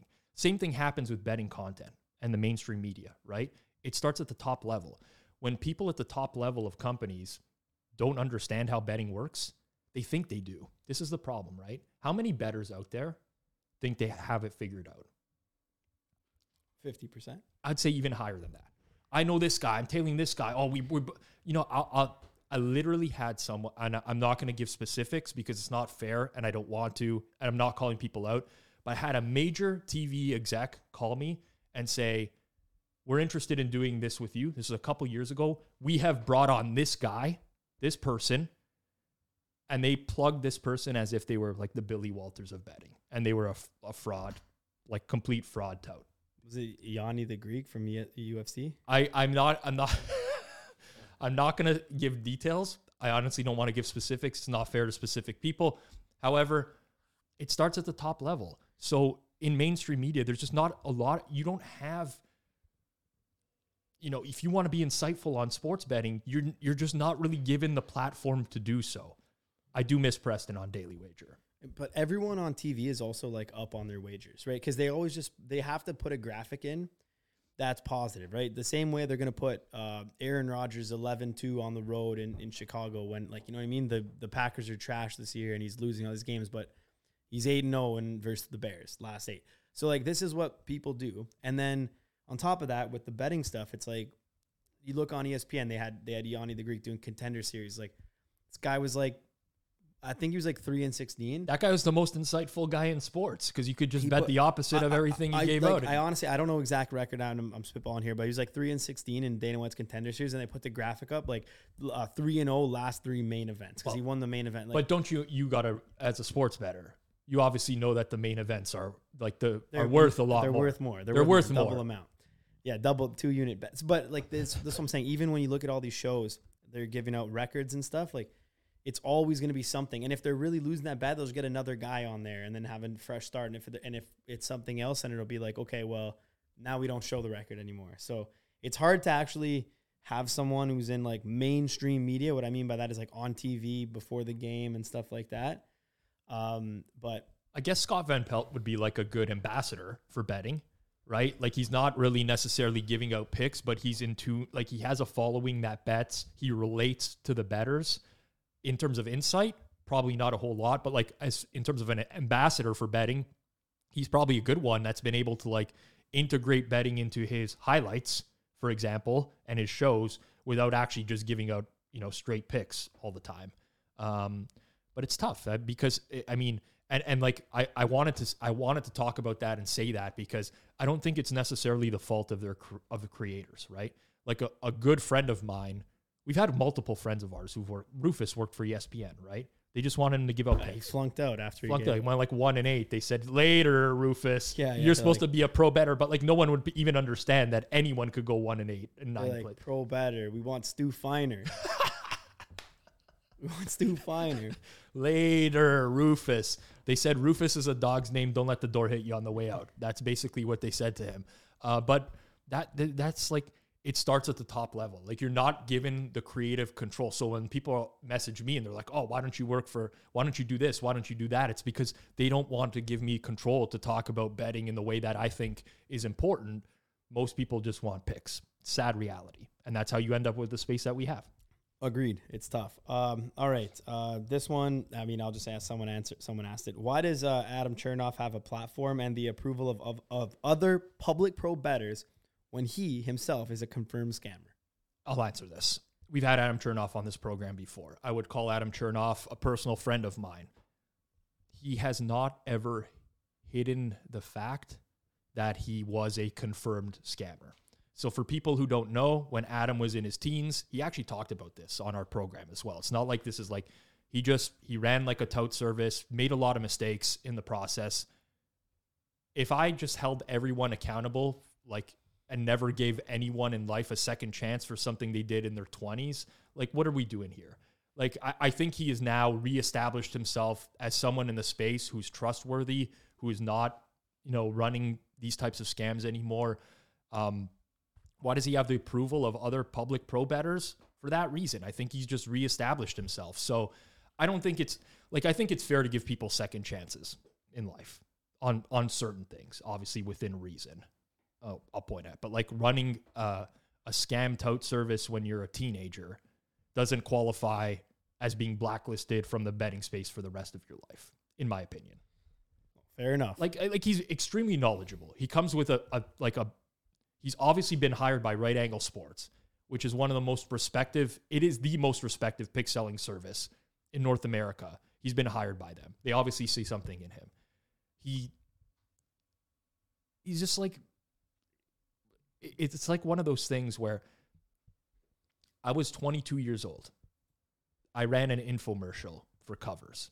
It's my first job, on-air gig, Covers experts, live on national TV in the Score, interviewing basically scam decappers on a daily basis and trying to sell a Covers product to an audience.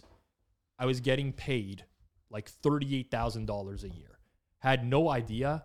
All I wanted was to be on air, and I loved it. I had zero idea of what I was doing at that time. If someone wanted to hold me accountable for that, get a life. Like, people change is what I will say. But why? When are you selling your hockey picks? I mean, maybe next year. All right. Maybe they'll be up at the Hammer.bet. Maybe I don't know. Who knows what the future holds? You heard it here first. Rob Pizzola is going to be selling his hockey picks next season. I do have honestly, it's not within the realm of possibilities or outside of the realm of possibilities that I would ever do that. People don't really understand what it takes to grind out a living betting. There's some people who do it extremely... Grinding out that rent money, Uncle K. There's people that do it extremely successfully, right? And they love it. I hate it. Like, I seriously hate betting. I hate being at a computer and I'm not quite at the point of the Spanky piss jar stuff. Like, I have a washroom down the hallway, but I take my phone with me when I'm taking a leak, because if something is happening, I'm going to rush back to the computer mid-leak. I know it stings when you hold it, but I'll hold it and run back. Stings a little bit. But I hate that. I hate having to be available at all times, right? So if I could monetize something that I think is worthwhile for other people and not have the sweat of having to be around for the daily grind of betting, yeah, I would do that. It's possible. But if you're looking for Rob's hockey picks or hockey insight, you can find him on Edgework every Friday morning on the Edgework YouTube channel at 10:30 a.m. Eastern Time. Myself, Rob, and Andy McNeil breaking down that slate of NHL games for the Friday night occasional picks. What people don't know is we don't actually pay producer Zach Phillips like a set salary. We pay him by the plug. Did you know that? That's in his contract, Johnny. He gets paid by the plug. For this? Yeah. That wasn't a plug. Someone asked a question. Where to get Pizzola's hockey picks. Oh, sorry. And where to find Pizzola. I see it. I see it came in now. All right. Yes. So we got a couple of questions here actually on match fixing. This one's going to sound like I'm misreading this, but I'm not. I'm just going to read it as it is. Do you think it's possible for a betting syndicate to gain enough influence that sports books are forced to invite them to their script writing and trap line setting meetings? Or will those events always take place in better-only environments? Can you read the next one too? Let's combine them. In the this one, if the NFL is using electromagnets to control the flight of the balls during field goals and extra points, how long until long snappers start surreptitiously using demagnetizers? Oh, of course. And then when do we start incorporating that into our models? Then we got one more. Other than the World Cup 2002, Italy versus South Korea, can you name one game you believe was 100% rigged? Okay. So lots going on here in the match fixing section of this. Though? What are we going to talk about? Okay. This is ridiculous for the... Okay. Well, matches are obviously not fixed, but then also some are fixed. Let's say it as it is. Are there probably like some Division I, like random college Division I college basketball games that could be fixed? Maybe. Tennis matches, it's probably happened over time. Boxing, come on. Someone in the UFC just was involved in some sort of like predetermined outcome, no? Yeah. So James Krause, look it up. James Krause. He's a coach, trainer, and a fighter himself, and there's some suspicious activity going on at fights involving James Krause, and he may have had some betting accounts open in New Jersey. It's unconfirmed yet. He may have or may not have. All we do know right now is the New Jersey Department of Gaming Enforcement has prohibited any New Jersey book from taking action on any fight involving James Krause or anyone on his team. I'm sincerely concerned for some people's mental health out there. On this topic. Well, they're just joking about the electromagnetic. I know these questions are jokes, but they stem from other people who actually believe this stuff, which is the crazy part. Also, what's crazy is the notion of Vegas knows. We've talked about this before. I don't know why Vegas knows, and nobody else knows. No one else outside of Vegas knows, just Vegas. But you had access to, like, let's say, inside information on a game, right? You knew someone was hurt, wasn't going to play, it's going to take a dive. The quarterback's going to throw this game, right? And you know this. Is your first call going to be to the Vegas sportsbook and say, hey guys, just want to let you know that the quarterback's going to take a dive today, and I just want to make you guys aware of this? Or is your first call going to be to someone else that's like, hey, I got some info. I need you to bet a lot on this and give me a big bet on this. They say we got to hit the books. We got to hit the books is what every Monday and Friday on the Hammer Betting Network. Joey Knish. All right, go ahead. Yeah, it's good. Joey Knish, Brad Powers on Monday, Joey Knish, Tom Casale on Friday. That's banger of a show. Absolute big bomb banger. But honestly, like, the Vegas knows things is so absurd. Like, how would they know and nobody else knows? How would they know? Is it because of these scripted meetings? I guess they're part of the meetings, but only Vegas is part of the meetings? Well, a couple things. There's one international company called Sport Radar. They have like data contracts with a lot of the sports leagues, like NFL. So actually, I think they just lost the NFL deal, but they have like European soccer, stuff like that. And they have like a fraud department that deals with sports betting and like potential match fixing. And occasionally they do identify a couple fixed matches that come on, maybe like one or two a year. And the way they do it is they'll see like a ton of suspicious bets come in on one side right before the game. And then it's like a game where they can investigate and be like, all right, well, clearly this thing happened and it was probably fixed, and they'll rectify that. And in terms of like legal stuff, I do believe sometimes there's like criminal charges that are handed out, whether it be the players or the people behind it. So I do think there are fixed matches. I'm not going to say there's not. NFL, very unlikely. But yeah, there are fixed matches. Most of them are like low-level soccer leagues, low-level like European basketball, or like call it out of USA basketball. Yep. And Toronto Raptors, so out of NBA basketball. And then there has been a lot of like fixed, like small things, like table tennis. Oh, of course. Like I'm not suggesting that nothing in the history of the world has been fixed, but like these major market events, if there was ever going to be like match fixing, it would be the bettors that would benefit from it. It's not the sports book that's benefiting from it. It's the bettors trying to beat the book. The book is going to win. Guys, like the book is going to win. They don't have to go out of their way to come up with some sort of scripted games. Like they're charging you a VIG to make your bet. And then you're going to go out on top of it and you're going to start parlaying and you're going to start teasing games through zero and teasing college football totals. And you're going to do all this insane shit. The book is going to win. There is no incentive for them to match fix. The match fixing would come on the better side where the better now has an advantage over the books. So like, I'm not suggesting that that's the case, by the way, but that's where it would happen. The good news is only Vegas knows. And because Pinnacle is based in Ontario, they obviously don't know. And you still have a chance to win if you do bet at Pinnacle because they're not located on the Strip. So let's say, other than World Cup 2002, Italy, South Korea, can you name one game you believe was 100% rigged? So I don't have a specific game, but I do feel a couple boxing matches were rigged. And I don't necessarily think they were rigged in terms of like the fighter taking a dive. Yep. Except for that one fight a couple of years back, exhibition match overseas, Floyd versus a guy by the name of Tenshin Nishikawa.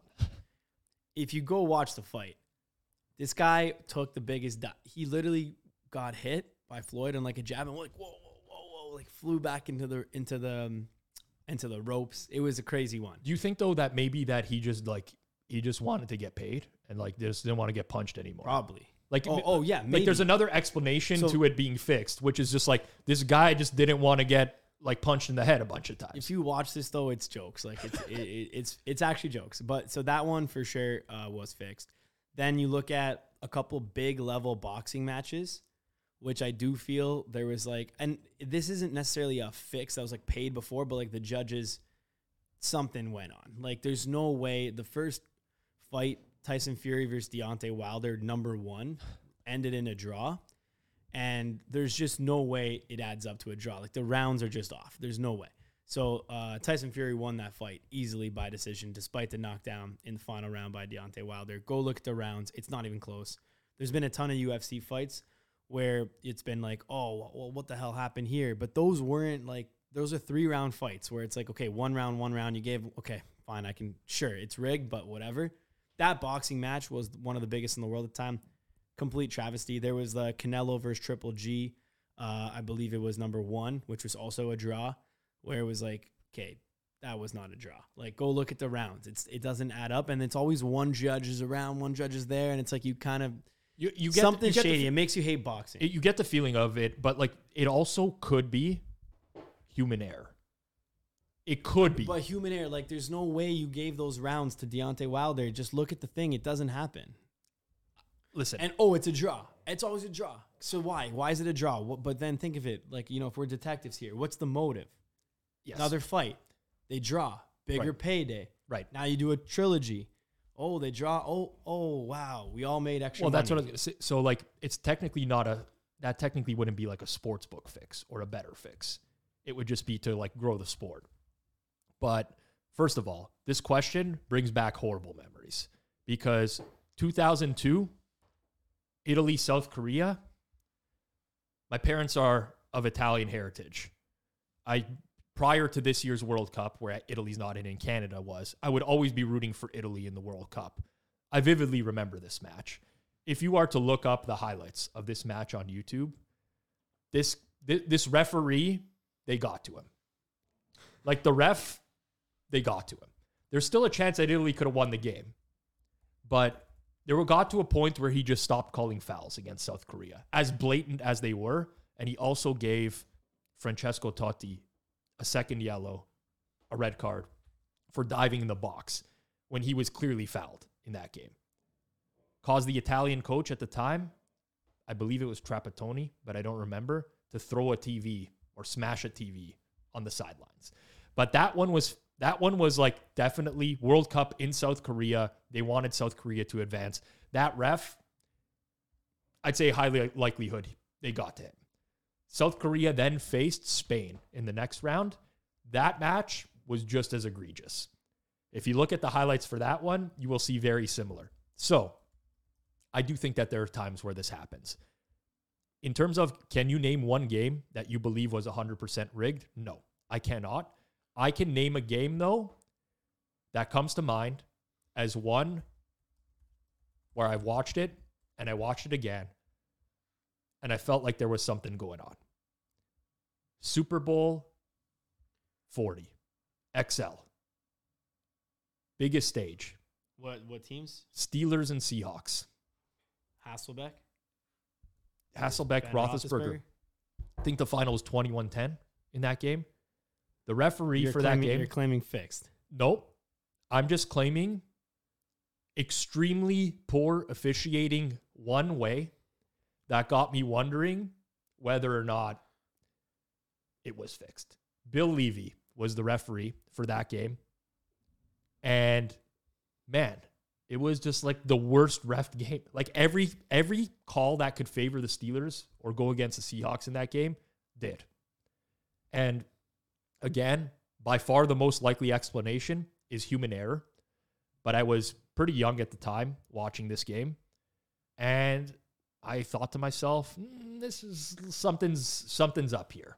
That was my thought watching the game. Would it ever happen in the Super Bowl? I don't think so. Bill Levy has actually talked about this game publicly afterwards, where he says that like he literally said that he screwed up and didn't understand the rules of the game. I'm not joking. But what was the bad call? There was all sorts. There's missed pass interference. There's a pass interference. Like the whole game was reffed as if it was like Mike Tomlin. It actually was Bill Cowher at the time. Pretty sure it's a Bill Cowher game. I found the Floyd versus Tension video. You're telling me this is not fixed? Wait for this. Wait for this. Oh man. Oh no. A second jump back. There is contact there though. Oh, of course. But look at this second jump back. This is incredible podcasting. Incredible. We'll play this one. But that one, I expected it to be more egregious. Well, this is only one of the four. Okay. Fair. This is only one of the four dives he takes. Fair He needed to make it good. Also, I while doing this, I may have uncovered a potential conspiracy that no one knows about right now. So we just mentioned that a couple weeks ago, James Krause was actually like found in a trial now for match fixing. I searched Floyd versus Tension on YouTube. Here we go. But let's put on the tinfoil hats. No, look what I actually found. Mayweather versus Tension was not fake. James Krause explains. No. It's all coming together. How? This is Why was James Krause claiming that fight wasn't fake? First of all, unless he himself knows how to fake fights. Your computer's listening to you. They know we were just talking about James Krause. You know what? I forgot about that. And they've served this up, but like they've served it up at the perfect time for us. Henceforth, we will be known as the match fixing podcast instead of Circles Off. Okay, but you want to know something really sad? No, but this is crazy. I searched Floyd versus Tension, fake. Yeah. And then I go down and it says Mayweather versus Tension was not fake. James Krause explains. It's all, you know what? We're going to have to bring back the conspiracy videos. I'm not joking. This is one of Zach's first things I had him do when he started with BetStamp was on this wall next to Johnny over here. We have a green screen and I'd have him film a daily video about a conspiracy in sports betting for YouTube Shorts. Some of these were popping off. People love the conspiracy videos. Kurt Schilling, was he bleeding? Kurt Schilling, was it ketchup? What were some of the best ones that you did? The Michael Phelps Olympics. There's claims that his pad was way more sensitive than the ones beside him because if you watch the video, it's literally the camera, the way the camera is set. But if you watch the video, it looks like the guy beside him gets a like fingernail touch ahead of him, but his sensor triggered first. So they think his was more sensitive so that he would win. There was the other You still one. have to get to a neck and neck scenario. It was so Yes, close, but yes. it does appear Yes. that Michael Phelps was second to touch the wall. And there's an argument that maybe like the water pressure or whatever caused it. I don't know, but it was a guy with a buzzer up top. you don't know. Yeah. There were any other big ones? I'm trying to think about. There was the tennis one with. Oh man, it's escaping me right now. But it was the guy who faced off. It was the Battle of the Sexes. Yes, Battle of the where he Sexes. thinks it was like an intentional loss through the match. Yes, for TV ratings. And then the other one is obviously the one I actually watched the documentary about it the other day. It's the Tim Donaghy stuff, but it's not him specifically. It's the Game 6 Sacramento Kings, Los Angeles Lakers. And he said, and I actually talked about it in that video, but he said it's the worst officiated game in NBA history, which it actually is. It's pretty bad. Did we ever find out who delivered Michael Jordan the bad pizza? That was one of the ones I did too. Did we ever find that out? That series, I'm telling you, like we were doing videos for BetStamp at the time, and like we were still in our like initial stage of producing content, and we were doing some stuff, and we get like few views here and there on a daily basis. I'm like, Zach, let's fire up some conspiracy videos. He's like, these have nothing to do with sports betting. I'm like, they do now. Let's go. These things were popping off, man. I still get them recommended on YouTube every now and then. I see like a YouTube short of Zach. That's the stuff that people want to see. It's like, and the score of the game was 9-11. Yeah, exactly. Oh man, there were so many. There's actually so many that like it's amazing. I do want to answer a few of these personal questions. Yeah. So we have a bunch more. Okay, you want me to read them to you? Sure. You want to rapid fire these? Sure. We'll start with the personal ones. So why will Rob Pizzola finally give the Giants some credit when they are the Buffalo Bills in 2 years? I'm not a hater of teams, by the way. I'm a realist. The Giants fans are delusional this year. They think that they're like going to be winning the Super Bowl or something. The Giants stink. I'm sorry. They got a good coach. Aside from that, ain't happening. If they are the Buffalo Bills in 2 years and they're one of the best teams in the league, sure. Dimes. I'll give them credit. Hypothetically speaking, if someone, bracket Joey Knish, were to steal Rob's tortellini, how much would Rob pay for a ransom? So, true answer, I am an animal lover. He gave tortellini away. The true answer is $0. Because tortellini, as much as I do love him and I love feeding him, it's like it suits me. How much would you pay to have Nish kidnap him? I wouldn't pay anything. Like I'm indifferent, but like Rob's wife has tried to pawn him off. She's like, why don't we put tortellini in the BetStamp office or whatever? I'm like, these guys, they can't even take care of themselves. You think they're going to be able to take care of a live tortoise? No chance. But it's tough, man. You go away for vacation. Like I go away to Mexico for a week.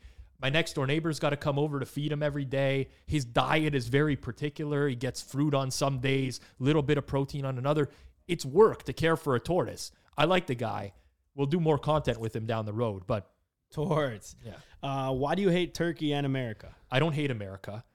I also don't hate Turkey, but Turkey is the most overrated. Like Thanksgiving, like of the birds. Come on, like people are like it's like I'm insulting them personally when I say Thanksgiving ham is way better than turkey. Like it's not even close. Turkey, everyone's like, oh, you haven't had a good turkey. You don't know how to cook your turkey properly. You have to get a spatchcock turkey and this and that. I've eaten like 1 million turkeys, okay? They, like, at best, when it's like super flavorful, it's like a 6.5 out of 10. You have to dump some gravy on it to make it like, better. Chicken is better than turkey. Yeah, I mean, I don't disagree. Like what? I don't know what the infatuation is with turkey. And everyone is always like, "Oh, you haven't tried my turkey. Have you tried this deep fried turkey and this and what?" It's like they all are just average. I was gonna adamantly disagree with Rob, but then you said the gravy on it. I think that's what it is. It's like you get the gravy on the turkey. Like that's what the next day on Thanksgiving or like the next 2 days where you're eating leftovers. I don't want it like the leftover. I want the leftover everything else. Give me the mashed potatoes. Give me like the stuffing and whatever. But like it's turkey, I'm just like, turkey sandwich. Why beat risotto? Sandwich. The teasing through zero of risotto recipes. Okay, this actually drives me nuts. Okay. So I made a beet risotto. Red beet risotto. Years ago. I posted some videos and pictures to Twitter. I don't expect my Twitter followers, at least some of them, to have the... actually, let me retract this statement. I don't want to lump everybody into it. That beet risotto is amazing. It's really good. It's a really good recipe. If you cannot enjoy a beet risotto in life, I actually just feel bad for you. And I feel bad that you don't have the taste buds to enjoy something of that magnitude. It's fantastic. Like, why beet risotto? It's a recipe that I tried once as like an experiment. It turned out amazing. We make it probably a couple times a year, me and Diana, and it's just like, it's amazing. I could see why when people would mock it, it's like, oh, it's beets and it's like, it's rice, like whatever. Very, very flavorful. Risotto, delicious. Beet risotto probably is the teasing through zero of risottos. I will give whoever asked this that. I'd say it's not hard to beat. Cut that out. No, keep it in. Do not cut. Zach, we're not cutting it. We're not cutting. Do not cut that. I'm joking. No, but it's very easy to beat red beet risotto. Well, sure. Of course, there's like, you can have like a seafood risotto. Yeah, it's delicious. seafood risotto, salmon risotto, regular mushroom risotto. Regular mushroom risotto. Rice with cheese and beans. No, okay, that won't be. Not. I'm dying at how you guys are emphasizing the word. You know what? I don't want to volunteer to do this. I'm not going to commit to doing this. But one day, I'm going to cook this beet risotto for the office. I'll dust you risotto for risotto. I'm not. This is not going to turn into a risotto competition, okay? I'm not Chef Bobby Flay here or whatever. Tomato and Parmesan risotto. I'm looking up top risottos. You might have that one beat. Tomato and Parmesan. That's on the top risottos. I'm saying you might have that one beat. That's the absolute nut low. That's rice and sauce. Okay. Shrimp and mascarpone, done deal. Sounds fantastic. I like an assortment of seafood in my risotto. Amarone and radicchio. I don't know about that, man. These are getting out of whack already. You might have the fourth best risotto. Listen. After mushroom, essentially paella, seafood risotto, and regular salmon. I will not, listen, I'm not going to say that this is a 10 out of 10 because you can always improve. There's always things you can improve, but it is a fantastic dish. It is really, really good. And like, if you put, the risotto needs care, you got to cook it slowly. You can't be an asshole and just like, mix it in all in at once. It's got to be nice and slow. The stirring is very important. By the time you're done cooking a risotto, if your arm is not sore, you didn't do it properly. You don't want to stir it too much though. According to epicurious.com, the red beet risotto is rated the 11th best out of 27 risottos. So what are we in terms of percentile? Slowly, barely ahead of the toasted barley and spinach herb puree risotto. Bro, that's 60th, okay. 60th percentile. This site lost all credibility when the 13th best was the salted caramel risotto. That's a dessert. What is that? I don't know. Doesn't look good. Next question. If you actually cooked that in Italy, though, they would actually deport you. You're done. Salted caramel, you would either be executed or deported. At least one of the two. Maybe both. How hard is it to be a Leafs fan? And do you ever bet them with your heart as opposed to your analysis? As a diehard Bruins fan, I'm asking for episode 78, a.k.a. Ray Bork +1 number. How hard is it to be a Leafs fan? It's super hard. The Leafs... this is not sports betting related. We actually have the worst fan base in the entire world in any sport.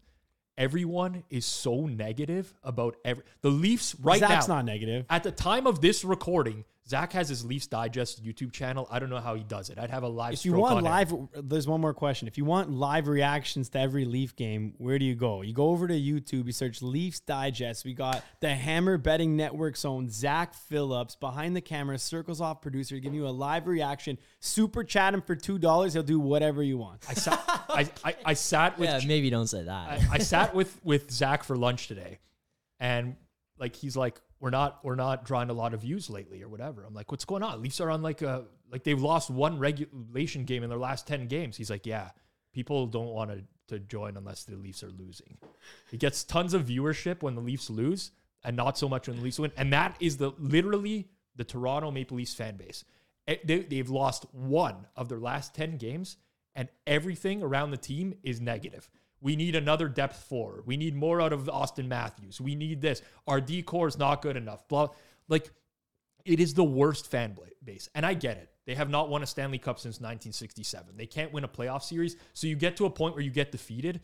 But my God, how many fan bases in the league would trade their entire organization for the Leafs' entire organization right now? It's at least 3/4 of the fan bases in the league that would do that. Like, it's the worst fan base. So how hard is it being a Leafs fan? It's the worst. I hate it. And it's more because of the fans. And I'm embarrassed by other Leafs fans. I literally am embarrassed by other Toronto Leafs fans. Yeah. Do I bet with my heart on the Leafs? All the time. Bet them last night. No edge. Yeah. It happens. But I know what I'm doing, though. I know I'm doing this recreationally. Listen, one of these days, a Marner hat trick's going to cash. I don't know when, but it's going to cash. I got to shout out my dad. My dad texted me last night, half an hour before the Leafs game. Marner plus 12,500 hat trick. I bet it. That's what my dad says. Senor Phillips. Like, hey, nice. I'm like, I'm not even going to say no. Paul Phillips. Nice. Shout out Paul Phillips. Yeah. Paul Phillips. But yeah, it's painful. And then, the playoff losing sucks on top of it, especially with the amount of money I spend for tickets. 3 more quick ones if you're still around. We appreciate you. Go sign up at Pinnacle if you haven't already. And also sign up at BetStamp, track your CLV. There you go. Maybe a little connection. Sign up at Pinnacle. Use it to bet. Use it to compare odds for live betting, but also use BetStamp for your regular betting. You're going to improve so much. Bet on Pinnacle. Track on BetStamp. Share with your friends. Follow other cappers. If you are still listening to this episode, you've obviously enjoyed it. Smash the like button. Hit subscribe. Absolutely obliterate that like button. Honestly, you should have to buy a new mouse because you hit the like button so hard that you smash your mouse. And if you're just listening in podcast form, we do appreciate it as well. Rate and review 5 stars. It does not go unnoticed, and we really appreciate it. Okay, you know what? Rob, you can fire one person into the sun today. Who is it? I can't answer this question on air. I literally can't. Who is it? I don't know. I can't answer this truthfully in front. I'm a very authentic, real person. Say it and we'll bleep it out and cover your mouth. No, I can't. I will not. There's very little that I will refuse to do on this show. But at least just so we can get a good laugh. I don't want to give a BS answer to this, but specifically, I've been triggered by something today, and I just don't want to say it. All right, fair enough. Listen, I don't do this often. It's very rare we can do a Q&A, and I'm going to say I don't want to answer a question, but I don't want to also just make up some random person like, oh, I'll fire this guy into the sun. I can't. Like, that's not who I am. All right. You guys talked a lot about bad beats on the last episode. What are your best wins? I'll answer that quick. Nobody remembers their best wins. I don't even have a single memory that I could think of, but I could remember 25 bad beats. It's terrible. That's a psychology. It is what it is. Rob, you got any good beats, good wins? I do. Also, if you're on YouTube, we saw all the comments last episode of the bad beats that people had. I looked some of those up. My God, the pain that I want to hear about your best wins as well. We might as well do the positive with the negative. If you have your best wins, drop them in the comments. When I was a degenerate gambler, when I was younger, can't remember the year. I was young. I was down bad. Down bad. I emptied the account on the Lakers against the Spurs. When someone says they emptied the account, they were down bad. You know exactly what I meant. Dunk. I always said sportsbook should have sorry to interrupt. They should have, any sportsbook doesn't have a max bet button is terrible, but there should also be 3 buttons. There should be minimum, there should be like your standard unit. So let's say you set your unit to 100. There should just be a button that says standard. So $100 bet. There should be a max bet. And then there should be another third bet, dunk. If you want to dunk the whole balance. Listen, I mean, I was already down bad. I'm betting on credit, by the way, at this time, which I cannot pay what I'm about to lose here. And I already owe money, and I'm dodging the guy that I need to pay, but still betting into the account, hoping that I can win my money back. And I'm down bad. So I emptied the credit on the account on the Los Angeles Lakers against the San Antonio Spurs. It was a playoff game. I believe it was game 5. believe it was Tim Duncan, hits a shot with 0.4 seconds left for the Spurs to take the lead. I remember kneeling on my floor with my hands on my head of just like, you know, like you're in that moment of like, I'm such an idiot. Like, what did I do? Lakers inbound it to Derek Fisher, chucks up a 3 that goes down. I will never forget that for the rest of my life. It got me out of that hole. I eventually built another hole again down the road. Built many of those. But it got me out of that one. In specific, Derek Fisher on an inbounds pass.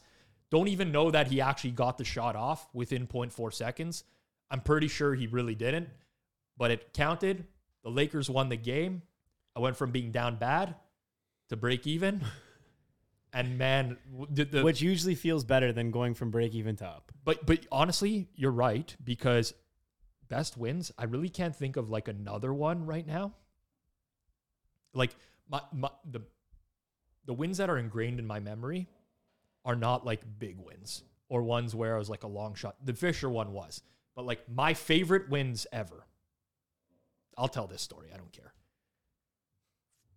There used to be a local Super Bowl party. Okay. It was put on by like the locals that ran the accounts in the Toronto area. Big Super Bowl party every single year.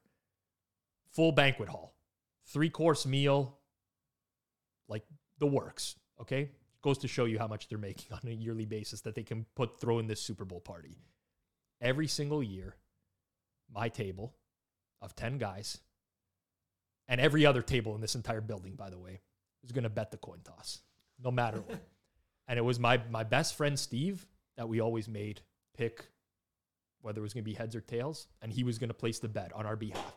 And honestly, it's not a big bet in hindsight. It was like we would put down like $2,000 as a table. But when you're in your early 20s, you're betting a couple $100 on something plus all your other Super Bowl bets, it adds up. And my buddy Steve would always come in, and he'd have some sort of logic. And he's convincing everyone. It's like, this year it's going to be heads, this and that. I've watched all the coin tosses. I looked up the coin tosses at this stadium, these teams, like some sort of thing to convince himself. And this guy won every single year for us. 5 Super Bowl parties. He won the coin toss all 5 times. And those, you'll never get like a rush like that of just everybody in a room. We're talking 300-400 people in one of the rooms there on a big projection, watching the coin toss, everybody cheering for different things. Boom. You win that coin toss, get the Super Bowl started right.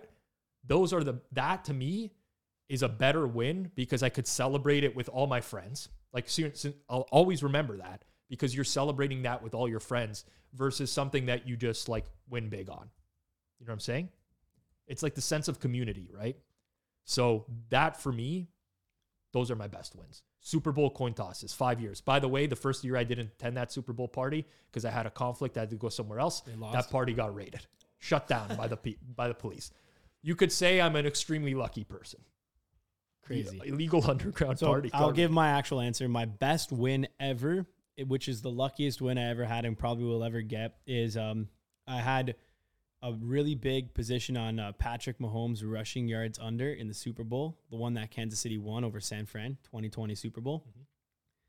Mm-hmm. The lowest number I had was under 29.5. So I had under like 34.5, 33, 32, 31, everything. And I jammed it. It was really, really hard.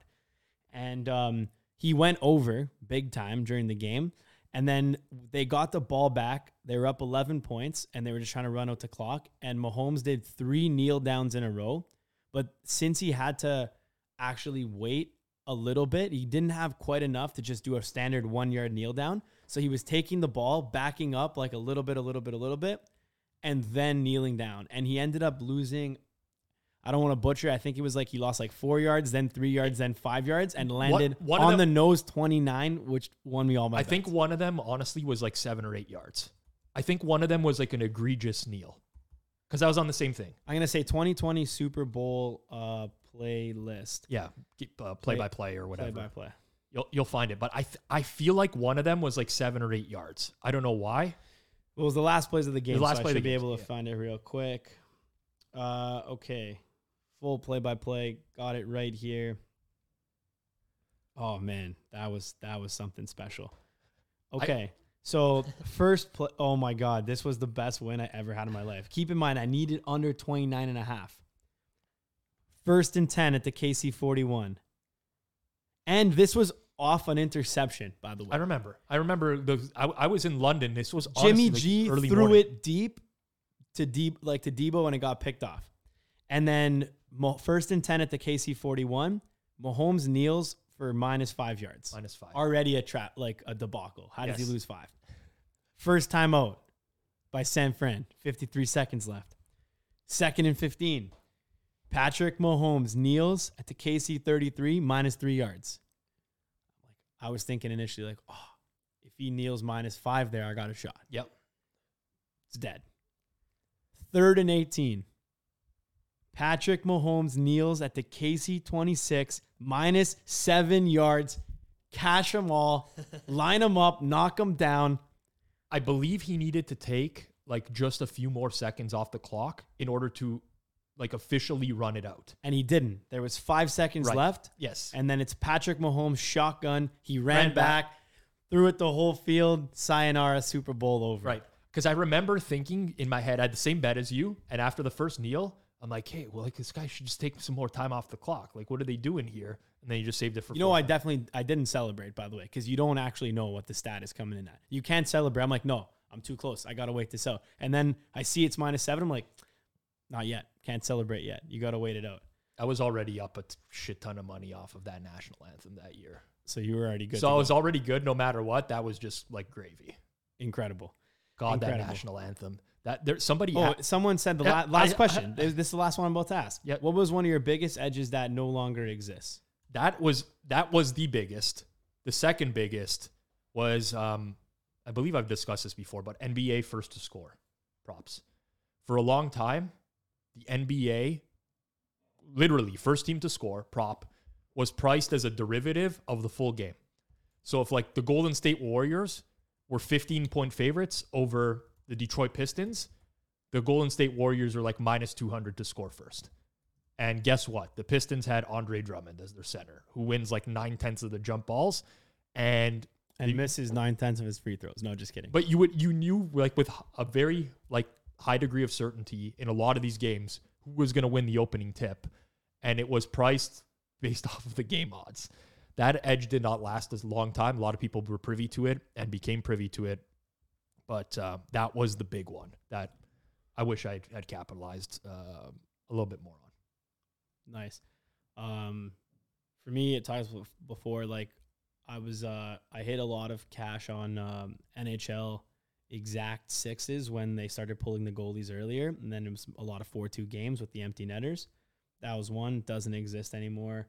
Although they're starting to pull the goalies even more early now, so something might pop up on the sevens now, I think. But it's tough to find, and I don't think there's anything specific there. So yeah, that's just one of them. That I'd say that's probably it. That no longer exists. You know what I love about the Q&A episodes? We don't have to really do any work to prep. It's the best. Well, I mean, I read them all before just so to do make I. Sure I want to go in like knowing I don't want to be an asshole on air and just be like, oh, I came totally unprepared for this. That's not what I want to do. But it's it's nice. It's a nice laid back episode for us. All right, that's it. This has been episode 78 of the Circles Off Sports Betting Podcast presented by Pinnacle. We'll see you all next week.